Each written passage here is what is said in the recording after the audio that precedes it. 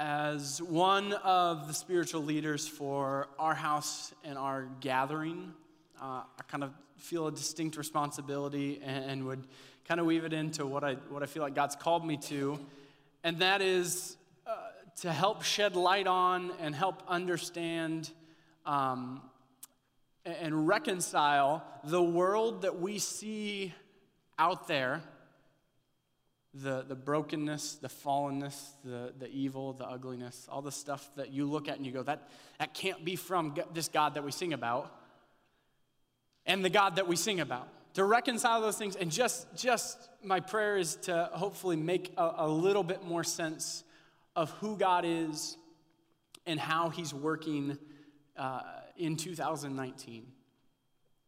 Because sometimes you can just look around, you can just feel defeated, you can just feel like, yeah, we sing about this victory, this is good, but stuff is ugly. I know some of you guys are walking through stuff that's just, it's not how it's supposed to be. And so before we get started, I just want to invite God in our hearts today that he'll work through this gathering of his believers together, and that we'll go out being encouraged. Will you guys pray with me? Heavenly Father, I love you. We love you. We're gathered here to set our attention and affection on you, the creator of the universe. And so I just ask that in these moments that we share, that you will be ever so present, and that we can leave this place feeling empowered to help heal a hurting world. We ask all these things in your precious and holy name. Amen. So we talk about this God that we see working today, trying to figure out how he's working. And we talk about him as the creator of the universe. And I think to understand how it is that God is still working today, we need to go back to the beginning to see how he was and is working then. And so Genesis chapter 1, all the way back at the beginning, it says, in the beginning, God created the heavens and the earth. Everything you see gets covered under that blanket statement. God created everything. The earth was without form and void, and darkness was over the face of the deep. And the Spirit of God was hovering over the face of the waters. As the middle school pastor, one of Amanda and I's just joys is serving with 7th graders on Sunday mornings. We kind of lead them through Bible study. We have some high school students that join us. It's wonderful. It's lovely. We had a conversation about this last week, and we were talking about creation and what God created and how he created it. And this idea of the Spirit of God was hovering over the waters kind of tripped him up a little bit. And it was so encouraging to know where we were headed this morning, to be like, I didn't want to leave him hanging and like, okay, just hold on till next Sunday, guys. But it was so encouraging because it's something that we see a lot of times, and I think we kind of glance over it pretty quickly, but consistently in the Old Testament, this language of waters or oceans or seas or anything like that in the Old Testament is consistently used in metaphoric type almost in poetry to convey this idea of chaos, of disorder. And so, in the beginning, God created everything we see, and the Spirit of God, the Holy Spirit, was hovering over the face of the water. So, we get this idea of pre-creation. Before anything existed, God was. God has always been, and out of that nothingness that existed aside from God existing, out of that nothingness, God spoke everything into existence. And in speaking everything that we see, everything that we don't see into existence, says there was chaos in the beginning. God is bringing order and structure and a framework into that chaos. So the state of pre-creation was chaos and disorder, and God, in creating, was bringing everything to a form and an order. And he said, this is how humankind, this is how life will most fully flourish. If you exist inside of this order, you will flourish like I intended you to. Not because he's manipulative, not because he says, I want to create all these little minions that just do whatever I say whenever I say it, because he is the infinitely wise, sovereign and good creator of the universe, and he just knows that inside of these conditions that I've created, if you follow me and if you trust in me and if it wasn't that difficult. We just had to enjoy who God was and him be enough for us. And if we exist inside of that framework, he said, you will flourish most fully. So in creation, God brings order from chaos. In creation, God brings order from chaos. But at some point along the way, Adam and Eve, and we ourselves even today, decided that that order that he created for human life to flourish most fully was not good enough. Somewhere along the way, we decided that, okay, God, I get it. So if we go back to Adam and Eve, we could say that they were looking, and God said, you can have anything in this garden. I have created all things for your enjoyment because I want you to enjoy me as the creator of the universe. But there's this one tree. I need you to stay away from it. Everything else is yours. So you stay away from this one thing. And just like we do today, they looked at that and said, hold on. I thought you said you wanted me to enjoy life. I thought you said you wanted me to flourish most fully how you've created me to be. And you said you created something that I can't have? That's not enjoyment. You might be asking, why in the world would God create this opportunity for disobedience if he wanted us to be in relationship with him? And here's why. If everything was set in such a way where Adam and Eve, and we today, did not have an opportunity for disobedience, as harsh as the consequences might be for that disobedience, if that opportunity did not exist, that is not true worship, that is not enjoyment, that is slavery. So for us to truly experience and worship God most fully and flourish in that way, the opportunity for disobedience had to be present, but God trusting in that moment that, okay, I am enough for you. I'm the creator of all things. All things were created by me in heaven and on earth. Everything by me. I am sustaining life. I've got everything that you need. And we had to make the decision, are we going to trust in God, the creator of the universe, or are we going to trust in what we think is best? And spoiler alert, we didn't trust in the creator of the universe. And so God in creation brings order from chaos. He brings order from chaos. But in the fall, in disobeying God, sin breaks the order that God created. Sin breaks the order that God created. So what are some things that are broken as a part of this? God created life, again, that we might flourish. And as a part of the created order being broken and chaos being reintroduced back into the world, we experience death. We experience suffering. We experience broken relationships. We experience all these things that weren't a part of God's created and perfect framework and order that he spoke into existence over the chaos and brought it to order. We experience all those things that weren't a part of God's plan because sin breaks the created order. And this is why in 2019, when you look around, you say, this is not how things are supposed to be. I am sure you have been there. You might not be there right now in this moment. Things might be going great for you, but I guarantee you have been there somewhere in life where you look around, whether it's in your life personally or someone you know or someone on the other side of the world, you say, this is not how it's supposed to be. There's brokenness because sin broke the created order.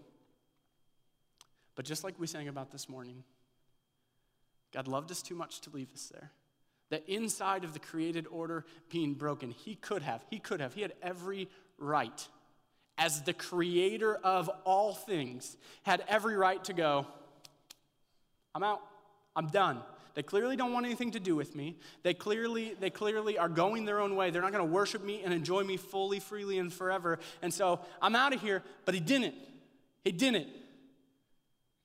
And so inside of the brokenness that we see and inside of the brokenness that we experience in our world today, Paul reminds us of this in Colossians. Chapter 1, we'll start in verse 15. He says, he, talking about Jesus, he is the image of the invisible God, the firstborn of all creation. Sometimes we can get really frustrated because we can't see God. I know I've been there because we're like, how in the world is God working? But Paul's encouraging us that Jesus is the image of that invisible God. And so if we ever want to view or ever want to know the heart of God, we get to see the actions of Jesus. Jesus was God's intent and purpose for Jesus was God here on earth. So we don't have to wonder anymore about what God cares about. We don't have to think anymore like, oh, what would God do in this situation? We get to see how Jesus carried himself because he's the image of the invisible God. For by him, by Jesus, all things were created. So we get to look back to Genesis and remind ourselves that the entire Trinity was there present in creation. God created the heavens and the earth. The Spirit of God was hovering over the waters or presiding over the chaos. And all things were created by Jesus, for Jesus. Paul gives us a list here, just in case there was any questions. Everything was created in heaven and on earth, visible and invisible, whether thrones or dominions or rulers or authorities, all things were created through Jesus and for Jesus. All things were created through him and for him. Verse 17 says, and he is before all things, and in him he holds all things together. Again, Jesus is before all things because Jesus was there in the creation, had an active role as the Godhead, as a part of the Godhead in creation. And then he speaks to our gathering here as a body of believers. He says, and he is the head of the body, the church. He is the beginning, the firstborn from the dead. That gives us so much hope. That in everything he might be preeminent, or in everything he might surpass all other things.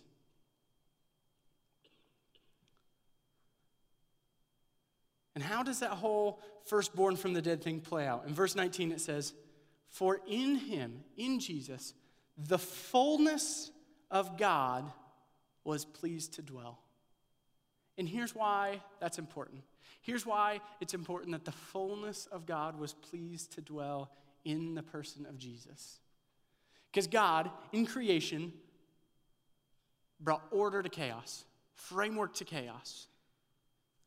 Set it free, said this is how you will flourish most. In the fall, that order, that framework is broken because sin is introduced to the world. Disobedience to God is introduced to the world. And inside of that sin being introduced, we get all this terrible stuff that we see around us today. Death, disease, broken relationships. And the only one that could possibly fix the broken framework was the creator of the framework. So because the fullness of God was pleased to dwell in Jesus, because God was 100% fully God, incarnate here on earth. The fullness of God was pleased to dwell in him, and that means he could do something about fixing what was broken. Because if any of us were powerful enough to fix what was broken inside of the framework that God created originally, guess what? Kale, if you were powerful enough to fix what was broken, you would have existed at creation because that's how much power it takes. But you didn't. And so the only one that could fix it is someone who is fully God, and the fullness of God was pleased to dwell in Jesus. And through him, through Jesus, because the fullness of God was pleased to dwell, to reconcile to himself all things, whether on earth or in heaven, making peace by the blood of the cross. And so it's because that Jesus, as fully God, it's because of his work on the cross that we can now experience the reconciliation, the restored and fixed relationship, the restored and reconciled framework, order that was broken because of the fall. And then Paul takes it personal so we can kind of see it in our lives. He says in 21, and you who were once alienated and hostile in mind, doing evil deeds. There's something important for us to understand, that post-fall, post-sin being introduced into the world, and post-chaos being reintroduced into the world, we were marred from how God created us to be because that order and framework was broken. And so going forward, we were no longer sinners because we sin, because we occasionally do the wrong thing. We are sinners as a part of our marred being, as a part of the brokenness of the world and framework that God created. We are sinners, and therefore all that bad stuff comes out of our life. And here's why that's important to understand, because if you look at it the first way, if you sin and that makes you a sinner, guess what you can do? You can clean up your act. You can do all the right things from here on out. You can be morally good. You can think in your head that you vote the right way. You can do all these things that make you a good person. But it's not a matter of good and bad, morally right or morally wrong. It's a matter of life and death. And so because we are sinners, the wages of sin is death, and death was introduced to the world by the brokenness of the fall, by us saying, God, we want our own way. And so we were positionally apart from God. You who were once alienated and hostile in mind, it's just a part of who we are, and out of the overflow of that, we were doing evil deeds. And here's what he's done about it. He has now reconciled in his body of flesh by his death. He has now brought us back in right relationship in his body of flesh by his death in order to present you holy and blameless and above reproach before him. And I want you to know this morning that that is the best news that we could hear. That we were dead in our trespasses and sins. That we were dead in the ways that we have disobeyed God because we take an active part in being a part of the brokenness of the world when sin exhibits itself in our life.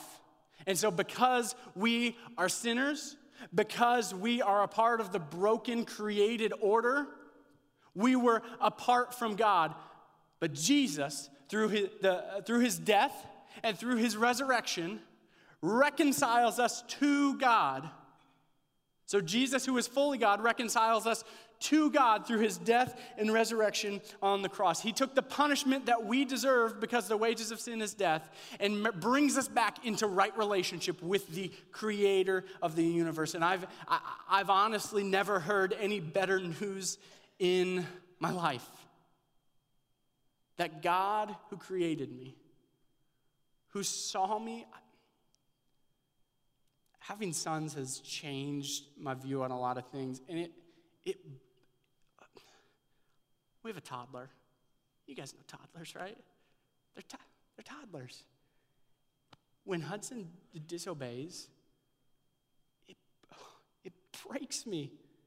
It breaks my heart, and I can't imagine, I'm fallen myself, and it still breaks my heart because we've been having these conversations with him, like, Hudson, man, we know what's best for you. You just got to trust us. And he's like, no, I'm going to do my own thing. And it ends up in him getting hurt or something like this. And I'm just like, I want better for you, man. I want better for you. And that's me viewing it as a fallen dad who's just trying his best. We have disobeyed. We've broken the order, the created order of the creator of the universe. And even inside of that, he says, I want better for you, but I'm going to provide a way. Because of this brokenness in your life, we have a broken relationship, but I'm going to provide a way for that relationship to be restored. And that is good news. But as I prayed and really poured over this passage this week, I was like, this is good news, but something's missing. Something's missing, and I don't know where to challenge us because this is good news. But honestly, as I look around in our gathering, first service and second service, this is good news. And don't ever stop forgetting the good news that you have been reconciled from death to life, that you've been brought back in relationship with God. That is part of following Jesus. But as I look around in our body, we got a lot of people that know the good news. We got a lot of people that they're like what Holly talked about. Yeah, I've been reconciled. God is good. He's done a work in my life. I've gone from death to life. It's so good. And we just absorb that. And I'll put myself in this camp. We absorb it and we sit on it and we're gluttonous and we love it. And we're like, yeah, I love that I've been reconciled. This is good news. But there's more. There's more. 2 Corinthians chapter 5. Paul again is encouraging another church. He says, therefore, if anyone is in Christ, he is a new creation.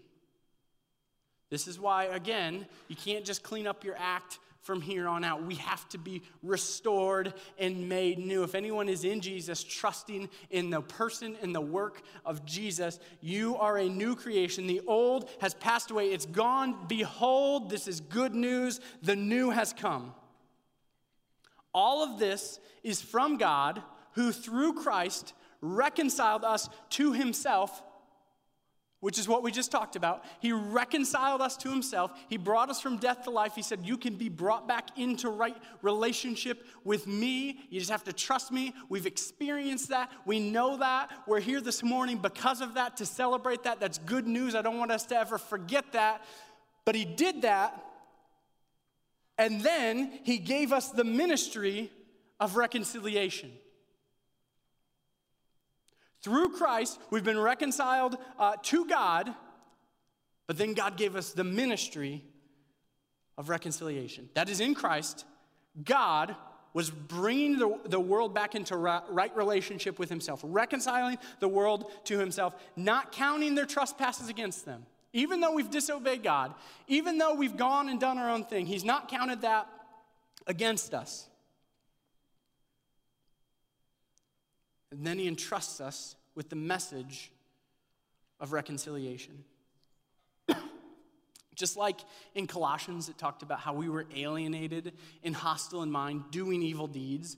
And it's because of our position in relationship to God before we're reconciled, because we are alienated and we're hostile in mind, like we have the broken hearts, we're not living as God has intended. It's because of that the evil deeds are the overflow of our life.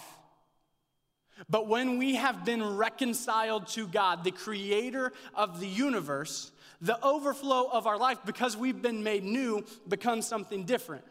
The overflow from our life at that point is a ministry of reconciliation.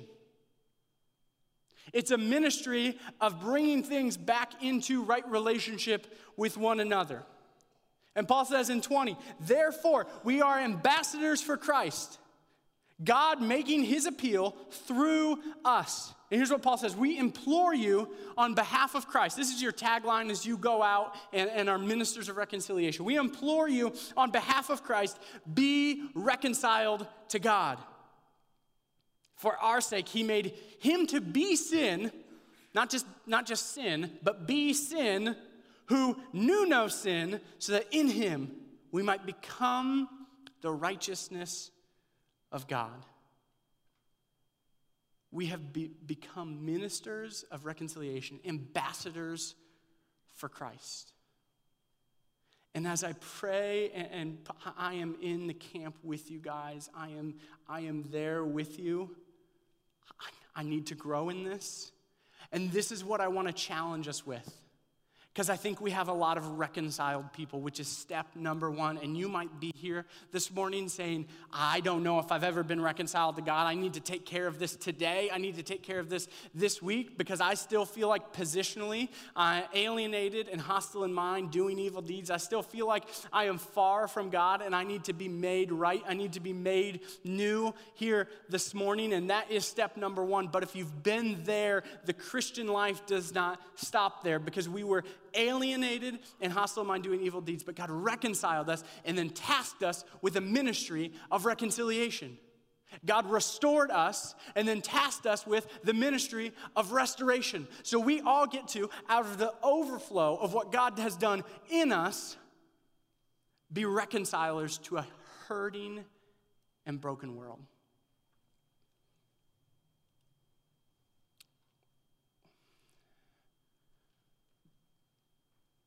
what does this mean practically? Because we're not going around and forgiving sins. Only God can do that. We're not going around and bringing people from death to life. Only the creator of the universe can do that. So what does this look like in your life? I want to give you a few examples, and then I want to commission us and pray over us as we go out into the world as ministers of reconciliation. Some of us are really good at holding grudges. And we've held grudges so long that something in the past has made us go, I don't like that person, I'm not going to associate with that person. But it's been so long that we can't even remember what it is of why we don't like them and why we're not going to associate with them. We are ministers of reconciliation. What would it look like for you this week to, out of the overflow of who God is in your life and what he's done for you, what would it look like as the overflow of that to reach out and say, hey, let's fix this. Let's restore this. Let's reconcile this relationship because things aren't right between us and God has made things right with me and I need to make things right with you. What would it look like for you to call that friend that hurt you? What would it look like if this body of believers mobilized into the foster care system in Whitley County and said there's brokenness, there's hurt, and I've got the resources, I've got the time, I've been so changed by the person of Jesus that I'm going to fix the brokenness that I see in the world?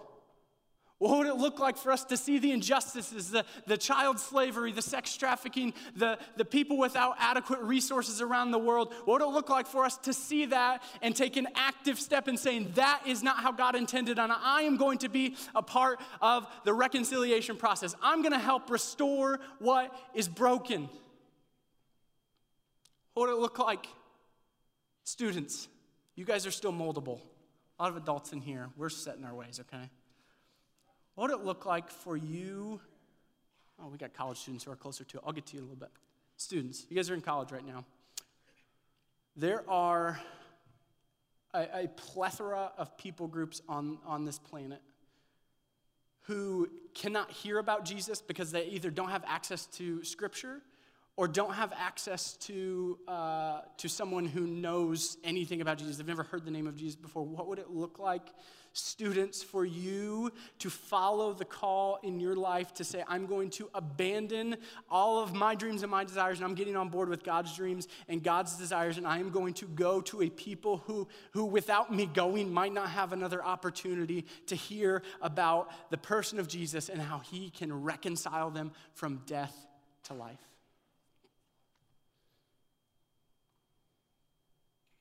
What if you woke up every morning looking around in the world that God has placed you in and you said, what can I reconcile today? What can I be a part of restoring because of who God is in my life? And if you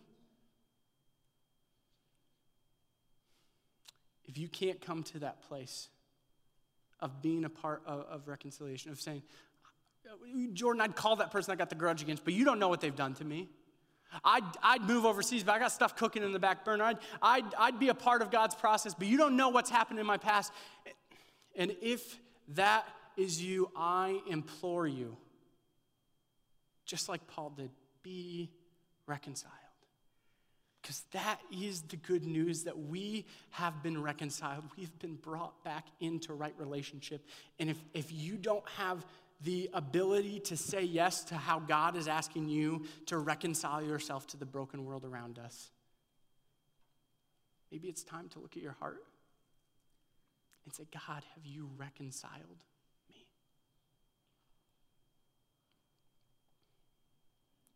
God has restored us so we can be a part of the process of restoration. God has reconciled us so we can be a part of the process of reconciliation, to help heal a broken and chaotic world that we see around us. So if this morning you are at that place of saying,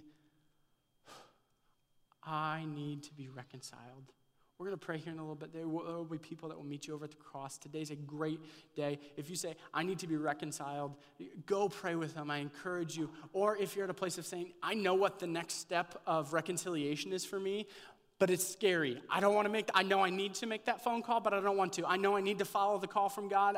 I am scared.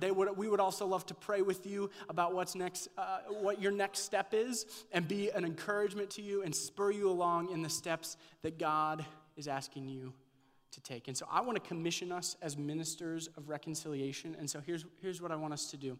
If we could, because we're just all kind of scattered around, I did something completely different first service, but because we're scattered around, I want us to just kind of reconcile our relationships right now. And so if you could just across the aisle grab hands, and I'm going to pray over us as we are sent out. So go ahead and stand up and grab the hand of the person next to you. People on the aisle, stretch out, and I will pray for us as we become ministers of reconciliation to help heal a broken and hurting world. Let's pray. Heavenly Father, we are your people. Forgive us when we do not follow what you've asked us to do. Forgive us for the moments where we value our comfort more than we value you. Forgive us for the moments where we just blatantly ignore your call or miss your call or don't take opportunities to be a part of the reconciliation process. And so as we go out from this place, empower us with your Holy Spirit. Empower us that we have been reconciled, and out of the overflow of that, I pray that we as a people of God can help reconcile and restore what is broken in the world day by day, asking, what can we reconcile today? Lord, we love you, and we know that apart from the reconciliation that we have experienced from you, we can't do this. And so we trust wholly and completely in who you are, and we love you deeply. Go with us as we go, Lord. We ask all these things in your precious and holy name. Amen.